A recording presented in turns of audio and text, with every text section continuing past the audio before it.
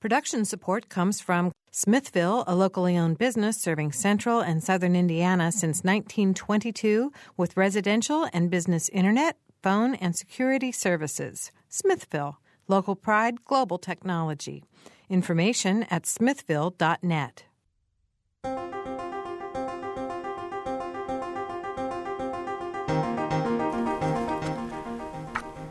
Welcome to Noon Edition. I'm John Bailey, filling in for Bob Zaltzberg, and joined as always by Mary Catherine Carmichael. Hi, John. Good afternoon. It's our first time to team up. I'm glad you're here. First time tag teaming. Glad to be with you. We are talking today with Derek Ritchie and Jennifer Summer Ritchie, who are the creators of a project called Bloomington Fading that documents how the city has changed over the last several decades. It started with a Facebook page that juxtaposed pictures of Bloomington, old and new, in some cases carved out buildings and stuck them into modern-day contexts. And it has turned into a very interesting book about their findings called Bloomington Then and Now.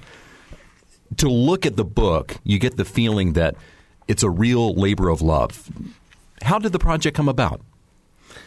You want to start that, honey? Yeah.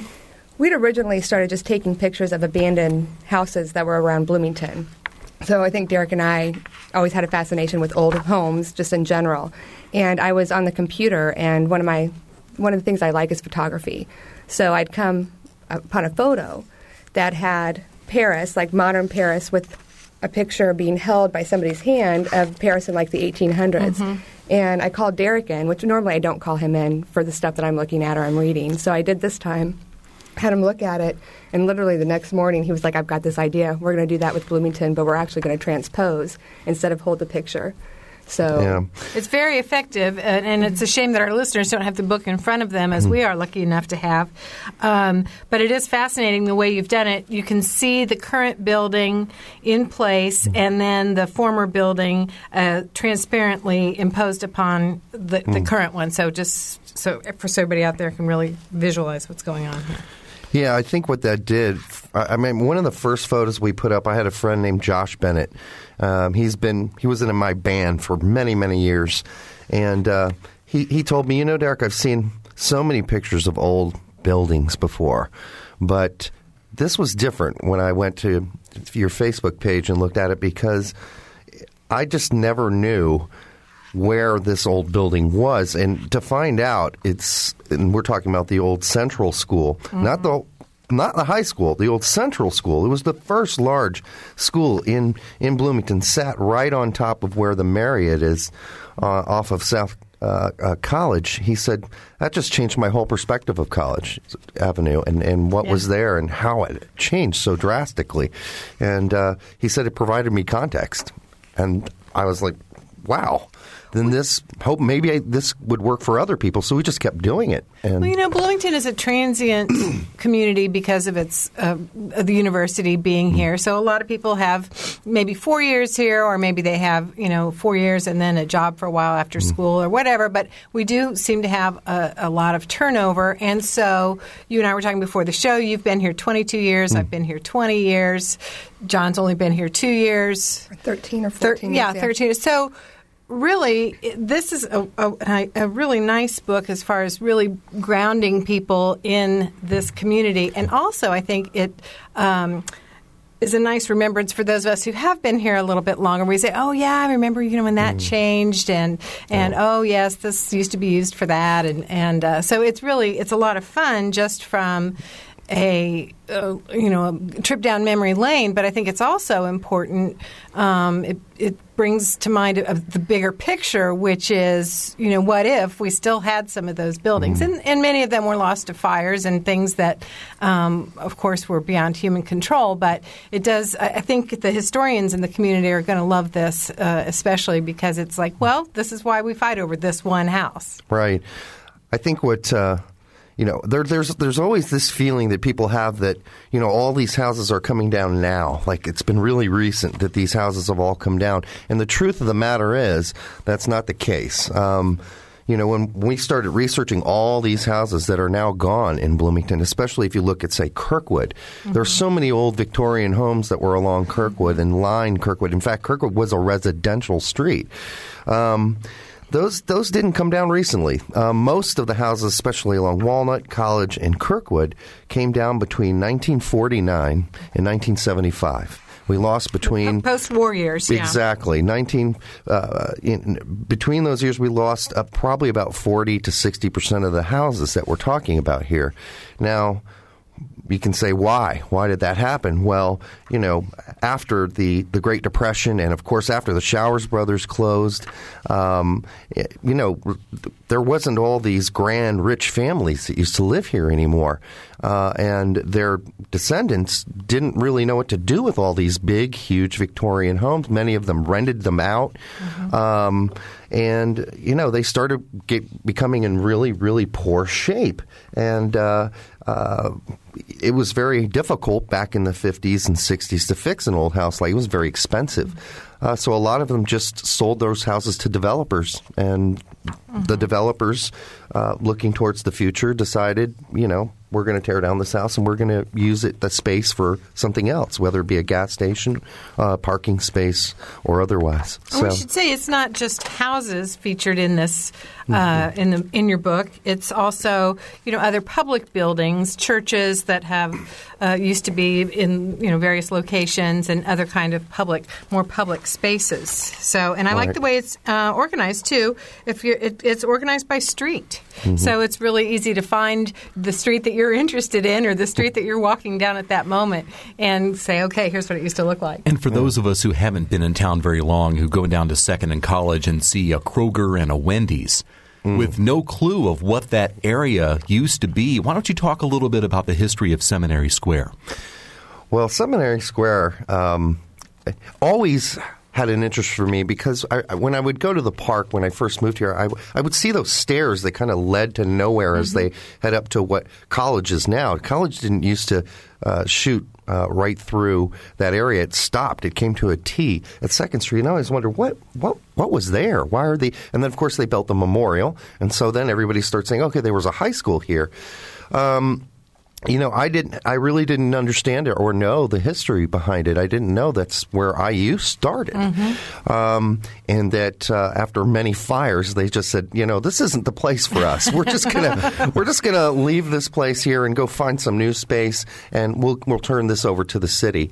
And that's what they did, of course. And the buildings, at least some of them, became what would become Bloomington High School. And eventually, unfortunately, the fire trend continued, and Bloomington High School eventually burned down as well. So, we're talking with Derek Ritchie and Jennifer Summer Ritchie, doing business as those who are spearheading the Bloomington Fading Project. You can join us in live chat at wfiu.org/Noon Edition. You can also follow us on Twitter at Noon Edition and join us with your phone call at 812-855-0811 or 877-285-WFIU, which is 877-285-9348. I noticed that the images tend toward the town and not the gown so much. Where did the old pictures come from, and how did you come about the decision to focus on the Bloomington community at large and not so much on the history of IU? Well, I think there's a lot of information. You can find so much about IU, and that's something, he's always loved history, so, he's always kind of studied, where he lives and things like that. So one thing that we talked about is that, I fell in love with the town when I came here. He fell in love with the town. So let's have something that people can see that is more about the town than the university. We love the university. We both graduated from IU. So But there are a lot of books on the university as well already. If you go to the History Center, for instance, most of the books there, I'd say probably 40 to 50% of the photos are of the university. And so we thought we'd focus on the town and give people a chance to see what the town looked like. we thought that was important. Now, as far as where all the photos came from, I mean, everybody pitched in. Yeah. I mean, the History Center, Mathers Museum, the Mathers Museum, IU Archives, and it's Warren Roberts. The Warren Roberts collection gosh. at IU Archives. I mean, when I started this, there were these folks who had some bad experiences in the past trying to get approval to use a lot of these photos. We had no such problem at all. Everybody was super supportive, and I can't say enough about how much people were engaged in helping me. When we were looking for a photo of the Morton Hunter Mansion, for instance, which used to sit on 11th and Walnut, everybody was looking for me. I had folks at the Herald Times looking for photos for me, in the Indianapolis Star. But finally, of course, Ellen Saber of the Mathers Museum found it. But yeah, again, everybody's super supportive. Well, let's go. We have a caller on the line. Let's go to our caller, and then we'll get back to some more of the background on how you got started with the project. Cindy, are you there? I sure am. Why don't you go right ahead? Well, hey, I grew up in Bloomington. I'm really enjoying this broadcast. But I have something to add about Seminary Square and the actual last fire that took place there. I went to what was Bloomington High School, and all 12 grades were in that particular building. And then, of course, they built what is now South. And for a very short period of time, that was Central Junior High School. And before we finished our first year at Central, that's when that last fire took place. It started in the auditorium, and we were all sort of shipped off now to South, so all 12 grades were together once again. So it was really something. I remember standing on the corner where Sahara Mart is now and where the drugstore used to be, where I first heard rock and roll when I was about 12 or 13 years old. And watching the school burn, and it was just so very sad and tragic. Wow, that's probably a memory you'll have forever. Oh, yes, because, I was like in 7th or 8th grade, and I was in 8th grade, and, then that junior high school was then once again with the high school kids down at South, so we were sort of this very transient, nomadic senior class at some point. Mm-hmm. So I wanted to add that. It was really interesting. What do you remember being where the Kroger Shopping Center is now? Oh, boy. We used to walk up a hill to a separate little building, and that's where we had band. There wasn't room for the band class. And I even remember the instructor's name, so I know that was there. And then beyond that, I don't know if there was a field. I don't know if sporting events took place there. I think it would almost have to have been that. Football field, yeah. There you go. Okay. I do kind of remember that. I'm getting older now, people. But, if I can remember all this, hey.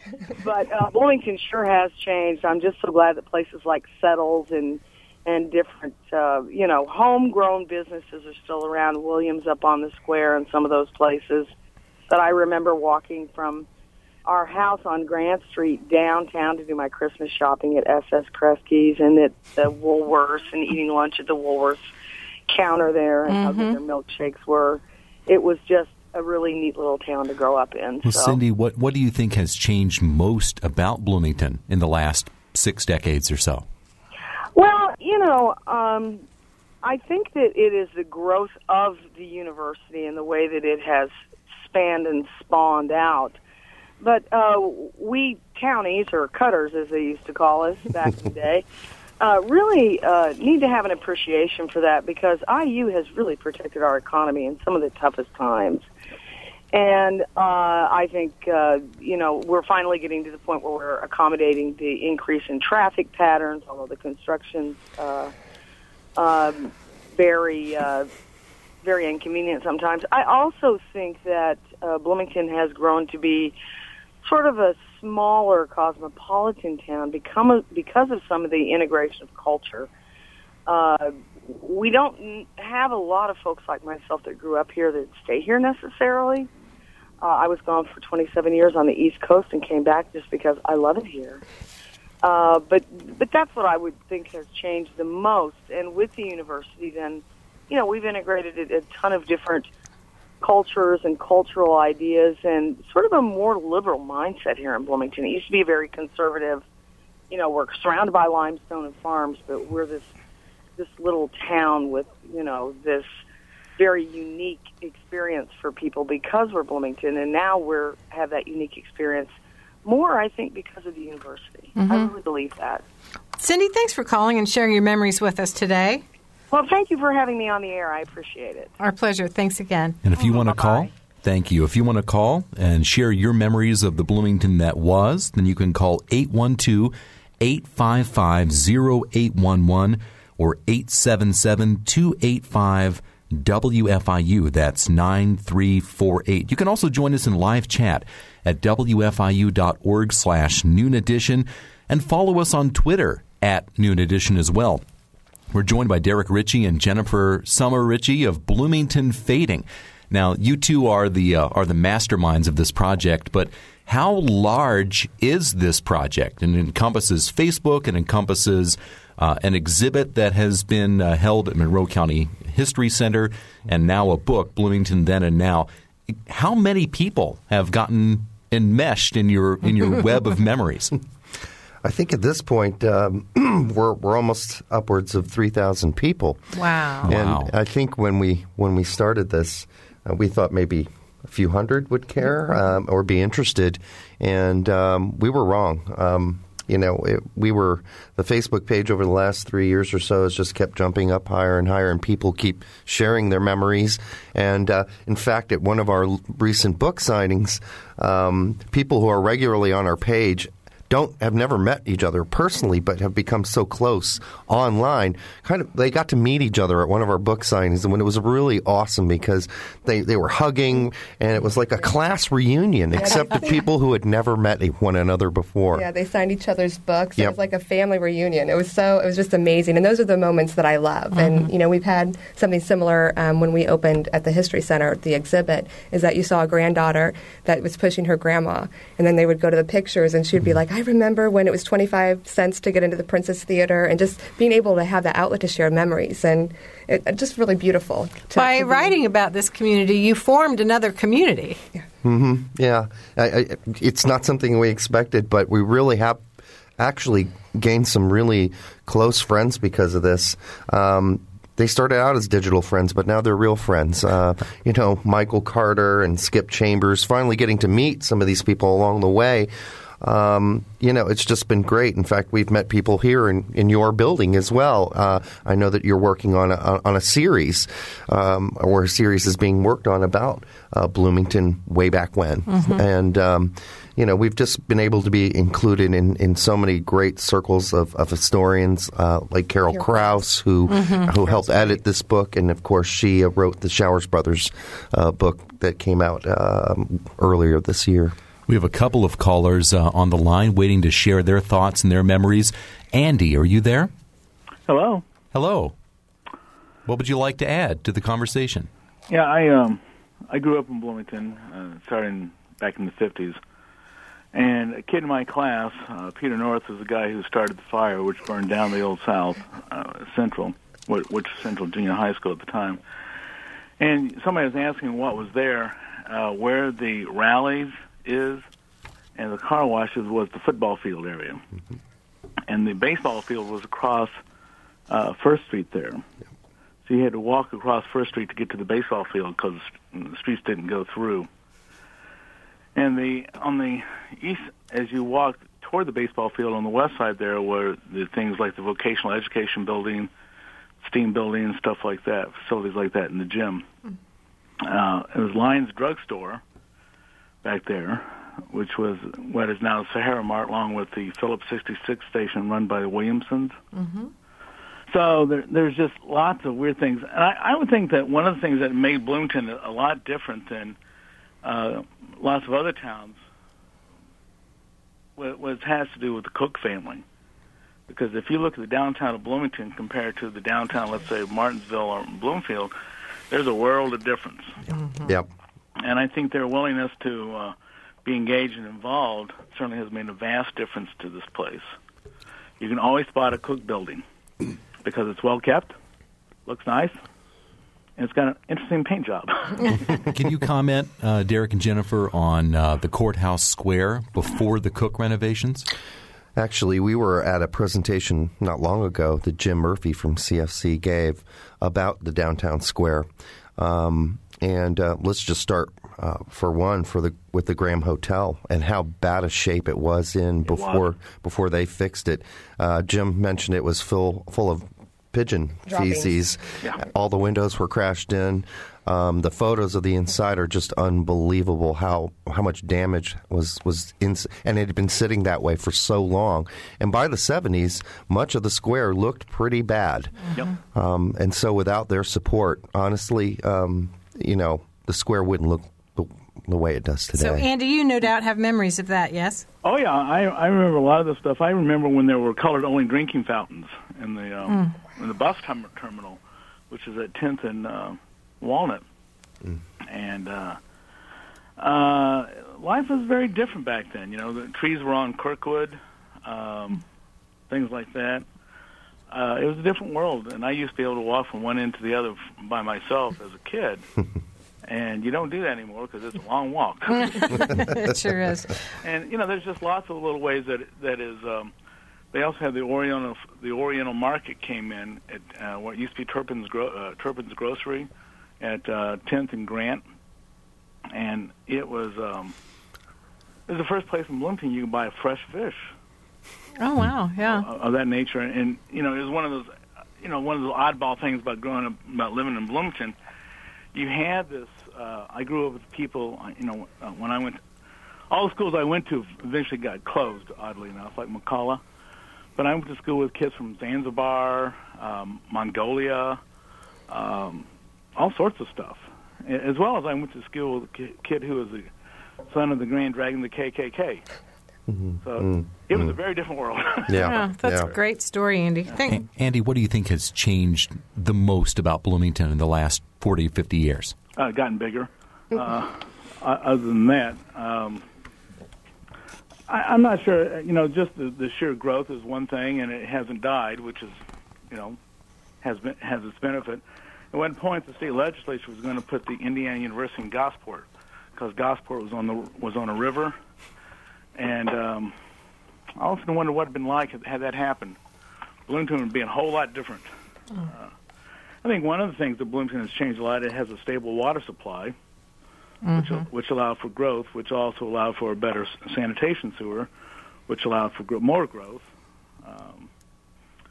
For a while there, Ellettsville didn't have a sanitation system, and it was held up from growing for decades by the state health department until, I can't remember how long, but once they got their sewage treatment plant in, boom, it just exploded over there.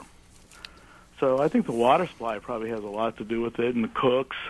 Bloomington used to be a lot more manufacturing, like a Circus Turzan and RCA, and Wetterau Foods and things like that, and they're not here anymore. So we survived all that.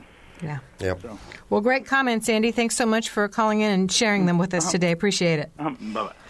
We should say, getting back to the book a little bit, that you not only have the photographs of the old buildings and what's there currently, and some of them, in fact, superimposed over each other, but you also have memories from individual folks who were around when the old buildings were in place. And we were just talking about the Central School fire. And so if you don't mind, I'll read one of the memories from your book. Sure. It has a great photo of the school, which many of us who've even lived here a long time or think we've lived here a long time have never seen. So that's really enlightening. And then someone shares the memory.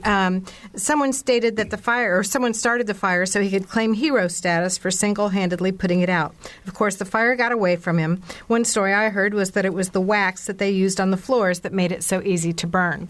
So the book is full of these collections of memories. I bet that was a lot of fun pulling those together. Oh, it was a lot of fun. And this is part of having that community on the Facebook page. that it's so easy to reach out to people and get memories about just about everything.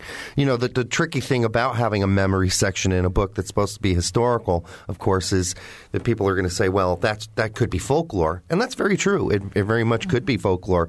It may not be the exact facts. But I think it's important to include people's memories, however faulty they are, as part of a book like this, because there are a lot of facts in here, too. But I also wanted to make sure the book was alive with people, and I think that was important to include them. We're talking with Derek Ritchie and Jennifer Summer Ritchie, who are spearheading the Bloomington Fading Project, tracing how the city has changed over the last several decades and doing so in vivid visual fashion, superimposing old lost buildings on top of present-day contexts.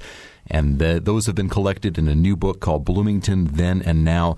You can share your memories and talk with Derek and Jennifer at 812-855-0811 or 877-285-WFIU. You can also join a live chat at WFIU.org/Noon Edition and tweet your comments at Noon Edition. Another half hour of conversation with Derek and Jennifer of Bloomington Fading to come here on Noon Edition on WFIU.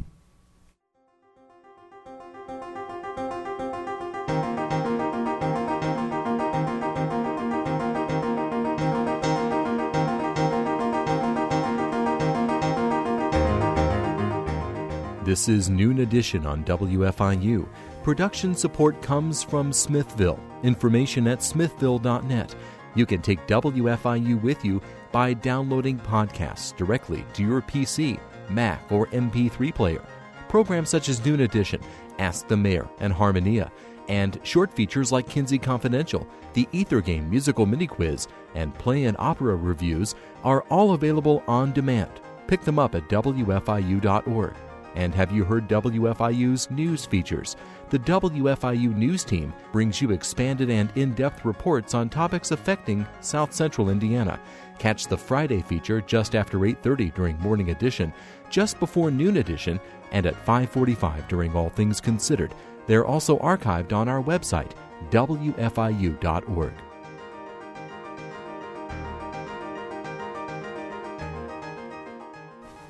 We're talking today with Derek Ritchie and Jennifer Summer Ritchie, who are leading the Bloomington Fading Project, some 3,000 strong in terms of volunteer helpers with taking pictures, collecting old photos, sharing memories of how Bloomington has changed over the last several decades.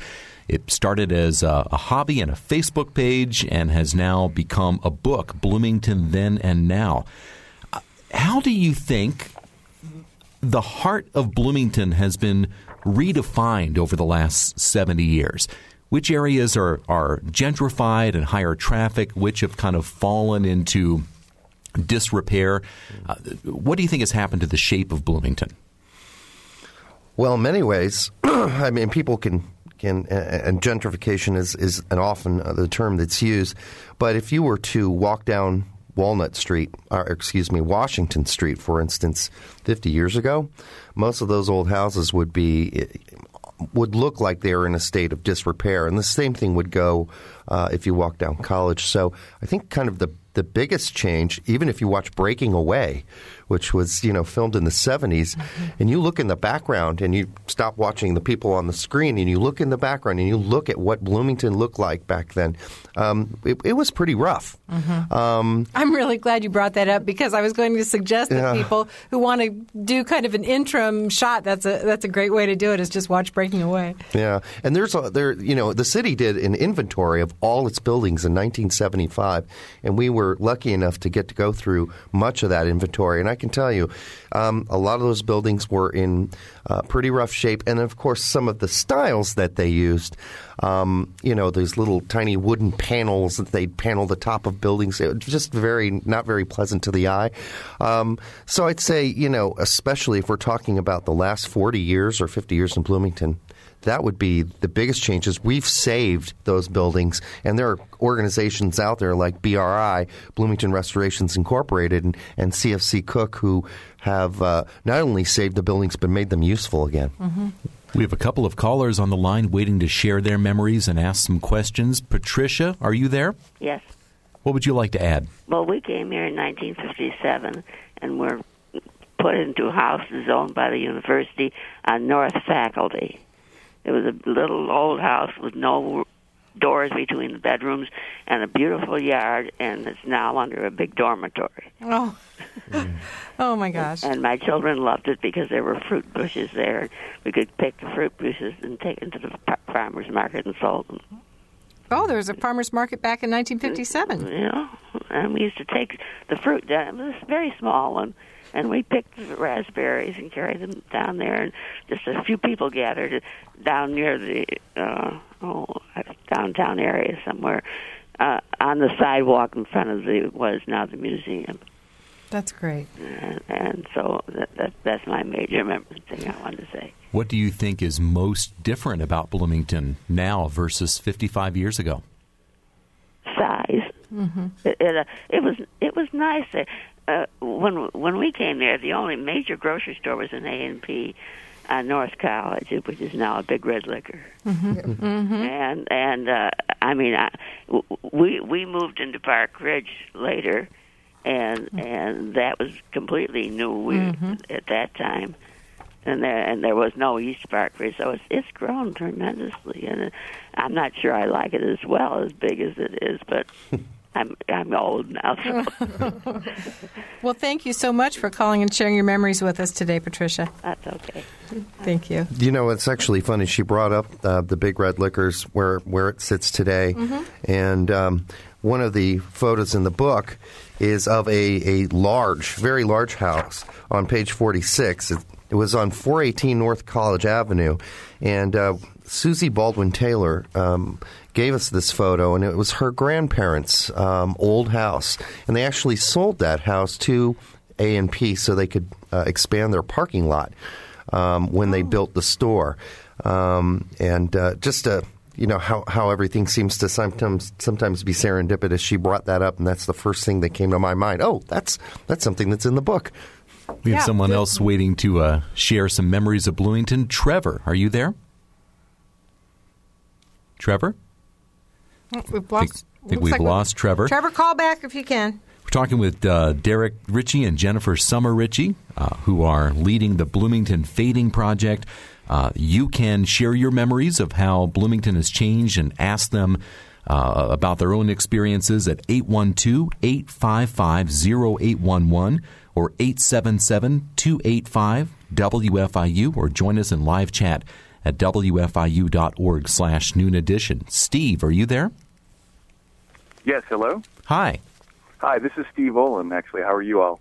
Oh, hi, Steve. Great. How are you? Great. Hi, Steve. I'm really interested in the show. Derek and Jennifer, you're doing God's work. Thank you. Thank you. For doing it. I wanted to say something about the size of Bloomington. Everybody's been talking about how that's the big change that they've noticed over the years. But I think it'll be surprising for people to know that there's never been a decade in the history of Bloomington where the city hasn't grown. There were maybe 600 students at IU in 1900. IU went through 2 or 3 major growth spurts where the population doubled or tripled. Just after 1945, IU went from 5,000 students in 1945 to 14,000 students in 1960 to 30,000 students in 1970. But Bloomington has always grown, even before it had a water supply, even before it had the really reliable water supply of Lake Monroe. So, I mean, it's something that I think surprises people when they find it out.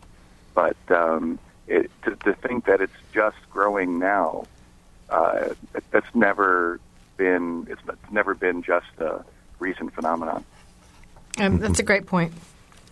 So, but anyway, I just wanted to throw in that I remember the Ferris Market, which only closed down a few years ago. Mm-hmm. And I used to have an account there, and I'm glad that I mean that's another building actually that CFC, I believe, has rehabilitated. And I just wanted to say thanks for the show, and thanks for the book, and thanks for the Facebook page. So, thank you, Steve. Appreciate it. You know, Steve, while you're on the phone, I want to Sure. say something else. I want to give a little shout out to Charlotte Zitlow. She has been so instrumental in historic preservation in our community. And something you probably know about, Steve, and may want to comment on, was the spot zoning that was going on in the 1960s that Charlotte and others like her helped put an end to.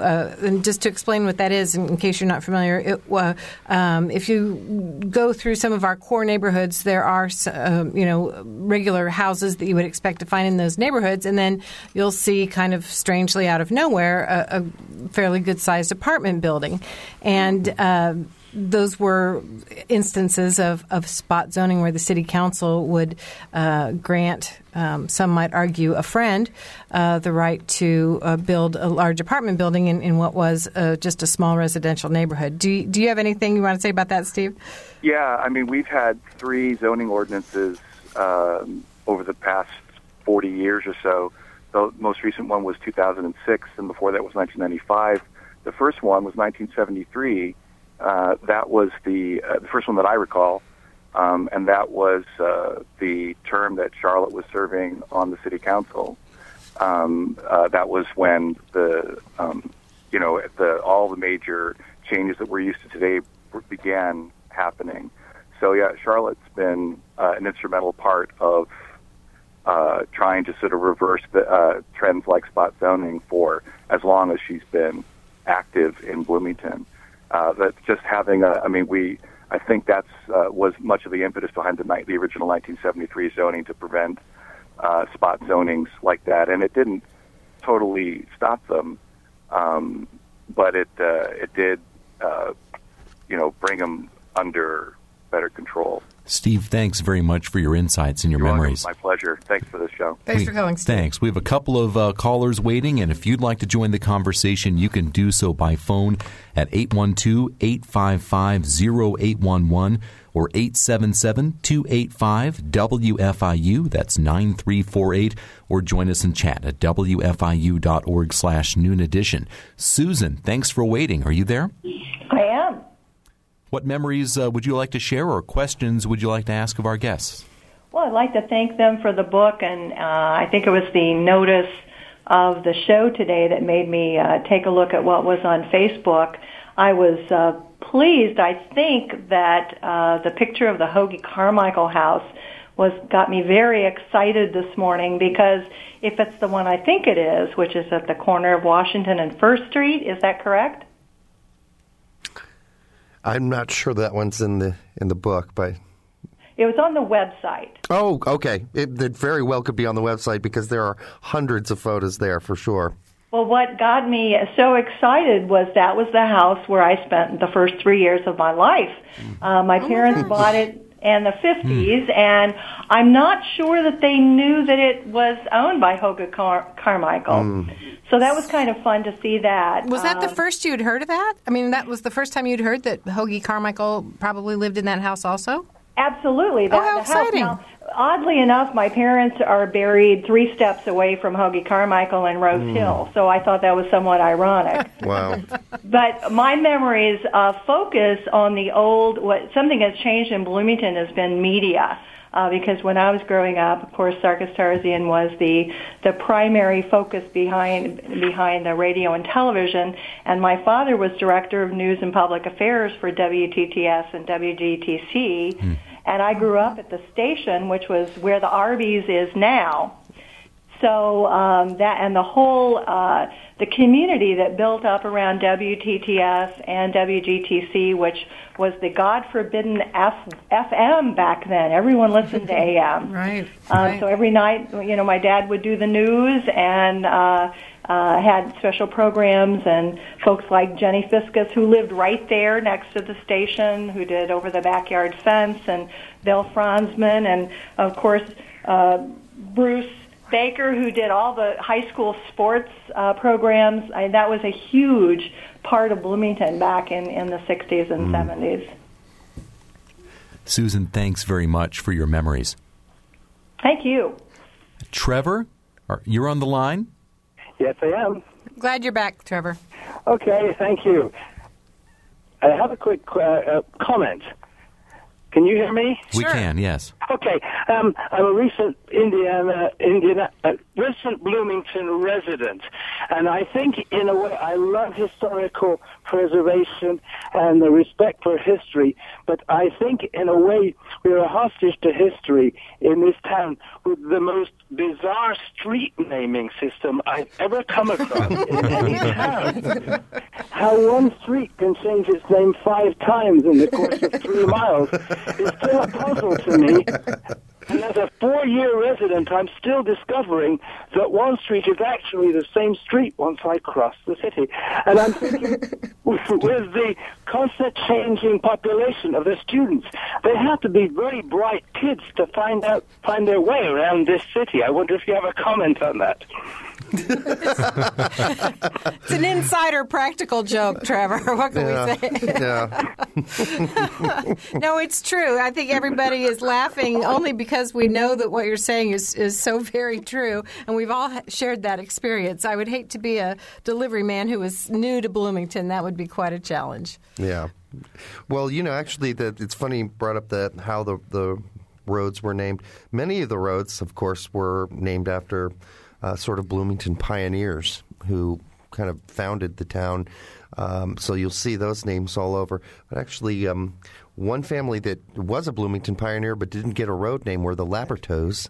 And their house stood on the top of 11th in College, where there's the apartment complex now. And actually, they owned all the land from there all the way to 17th Street. And where today we have the park there near 17th Street with the pond, that used to be a creek called Laberto Springs. And they're just one of those founding families that, for whatever reason, fell through the cracks that we learned about as we were doing our research. We have such odd street names in some cases. I myself, since I got to town 2 years ago, have wondered about Clarizz Boulevard, Clarizz. If anybody can add insight to that would be welcome. We'd like to hear from the caller, Sandy. Sandy, you're on Noon Edition.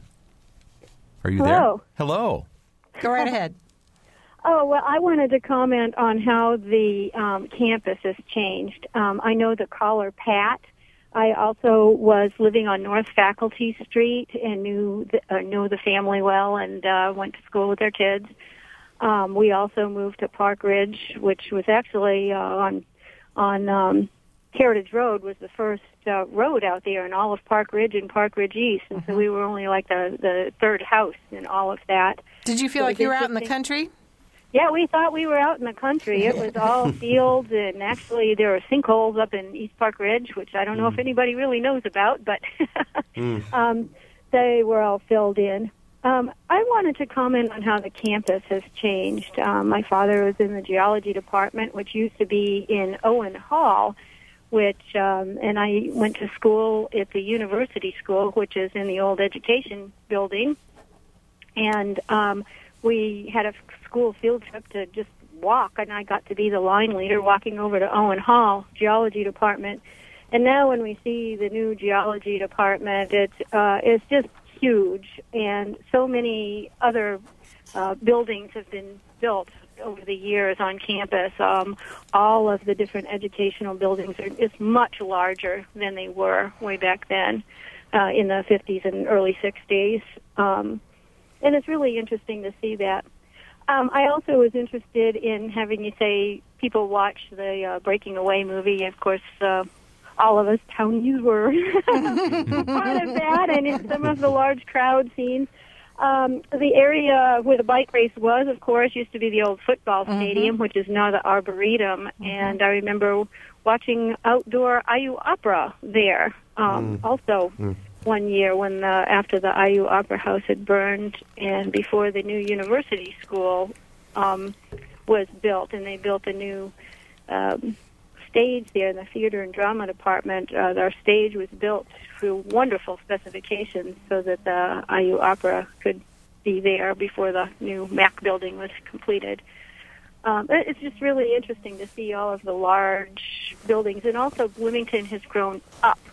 When I was young, we didn't used to have any buildings that were taller than that Graham Plaza Hotel, and then the Tulip Tree House was made, and that was the tallest building. So seeing some of the new dorms being built brought a new dimension to Bloomington upwards. Yeah, up. Sandy, thank you very much for sharing your memories of Bloomington. Okay. Before we go in, we have a couple of callers waiting, but I think there are a lot of people now who are very interested in seeing this book. Where is this book available? You can get it at penandpublish.com. That's the publisher. And you can also downtown. It's Howard's Bookstore is carrying it as well.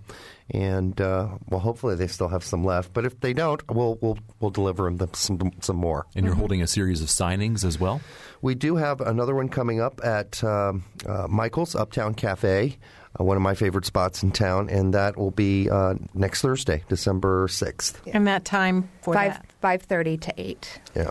Okay. The book is called Bloomington Then and Now. Our guests are Derek Ritchie and Jennifer Summer Ritchie. We have a couple of people waiting to talk to them and share their memories of Bloomington. Philip, you're on Noon Edition. Good afternoon. Good afternoon. This is Philip. Go right ahead. I can have recollections going back 80 years in Bloomington. I was born in the city and graduated from college, went back and did graduate work there. And we lived in houses on the far west side, on the south side, and my parents bought a home on South Grant Street, and it was a great place to grow up. The biggest change that I have noticed is the political complexion of this city. When I was a boy carrying papers for others, the World was the Democrat paper, and the Daily Telephone was the Republican paper. And we had a few guys that delivered papers for the World because there was very small number of subscribers. I remember one of my first jobs was at Williams Jewelry on the east side of the square, and another job that I had downtown was at Can Clothing on the south side of the square. And I went through Elm Heights School and Bloomington High School, junior high and high school. It was before there was any south or north. And I had friends that went to the university school, and it was just a great place to live. Philip, thank you very, very much for sharing your memories. You're welcome. And Derek and Jennifer, I'm assuming you're getting a lot of these kinds of stories at your signings and people coming up to you and just kind of letting it spill. All these personal recollections of Bloomington. It's the heart of the project. I mean, really, the memories that have been shared and the connection that we've made with people and their experience. I mean, without that type of support and hearing those stories, it wouldn't be what it is. Yeah. We've had Perry waiting on the line for some time. Thanks for joining us on Noon Edition, Perry. Terry. Oh, it's Terry. Yes, sorry about that. Thanks for calling. What would you like to add? Yeah, I have a couple of questions more than anything. On Walnut Street, beside the Bluebird Cafe, wasn't there an old movie theater there? There sure was. What was the name of that? The Princess Theater? No, actually, that was the. Now I can't remember it either. It's in the book, I think. It is in the book. Is in the book. Okay. It is in the book several times, actually. But every once in a while, my memory will fail me. Harris Grant? The Harris Grant. Thank you. The guy who's been here 2 years. Yeah, it's the Harris Grant. And the new building they built there, actually, they tried to make look as much like the Harris Grant as possible. Because I do remember when they were closing the theater, they had, movie marathons, and it was really the first time I really got to see the Marx Brothers and King Kong, 1933 King Kong on big screen and all that stuff. It was just fabulous. Great memory. Yeah, it was fabulous. It was great. The other question I had pertains to Walnut as well. Wasn't the old Sarkis Tarzian building on South Walnut? It was actually, I believe, along College. And if you're going south, it would have been on your right side. Yeah. Yeah.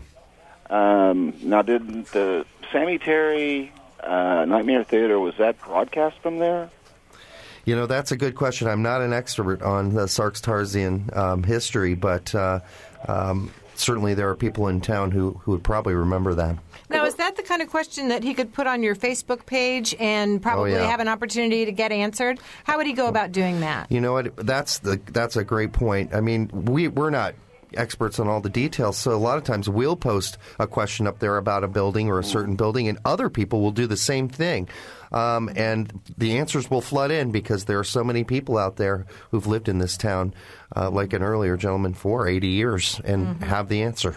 Yeah, because I remember when I was a child, I'd come with my father. Excuse me, I'd come with my father to Bloomington, and he'd point out, well, there's the Sarks-Tarzian Studios. That's where Sammy Terry, and that's where Dick the Bruiser and Wilbur Snyder. That's where the wrestling is broadcast from, and all that stuff. So I was wondering, how factual. Oh, yeah, you're talking about the studios. That's a whole. I was thinking of a different building altogether. But yeah, you may be right. That was, I think, on South Walnut. I think it was. Yes, you're right. Because I think it was a 2-tier elongated building, if I remember correctly. Yeah, there's a photo of it actually. I was probably 7 or 8. There's a photo of it actually still around. I have seen it, and it's at the radio station downtown. Ah, okay. Yeah, they still have an old photo of that.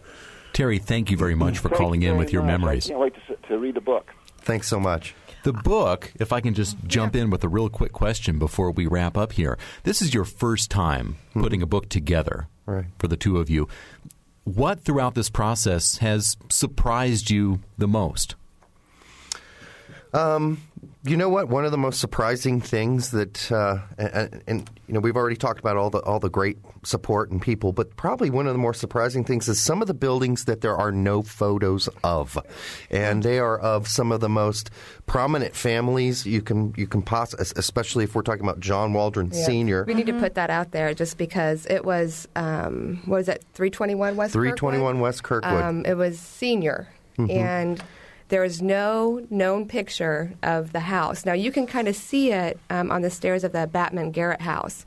That there's a picture in the book on page 74 where you can see it in the background. Yeah. But, even the Waldron doesn't have a picture, so it's definitely one of those mysteries. And they called us looking for a photo. Yeah. We said we were about to call you to find out if you had a photo of John Waldron's mansion. And, of course, the Kirkwood, the apartment complex, stands there today. And actually, that whole little strip of West Kirkwood was full of all these houses like the Batman house, just beautiful, old, original Victorian houses. Unfortunately, we don't have a photo of John Waldron's house. Yeah, it was raised in 1951, so it was there for quite a while. 54, actually. Okay. Yeah. So I know it's probably in somebody's got it in their somewhere, collection. But once again, we have to wrap up, but tell us how to get to your Facebook page and how to get the book.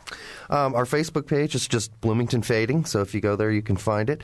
And the book, you can get it online and use PayPal, I guess, at penandpublish.com, or you can just go to Howard's bookstore or come to one of our book signings so we can meet you. Derek Ritchie and Jennifer Summer Ritchie, thank you very much for coming by today. Thank you for having us. John, great job. You're invited back. Thank you very much, Mary Catherine. Thank you to Mary Catherine Carmichael. And pinch hitting today for Bob Zaltzberg, I'm John Bailey. Thanks very much for joining us for Noon Edition on WFIU.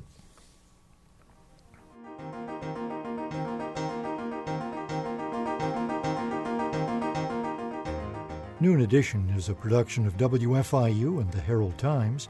A podcast of this and other WFIU programs is available at WFIU.org.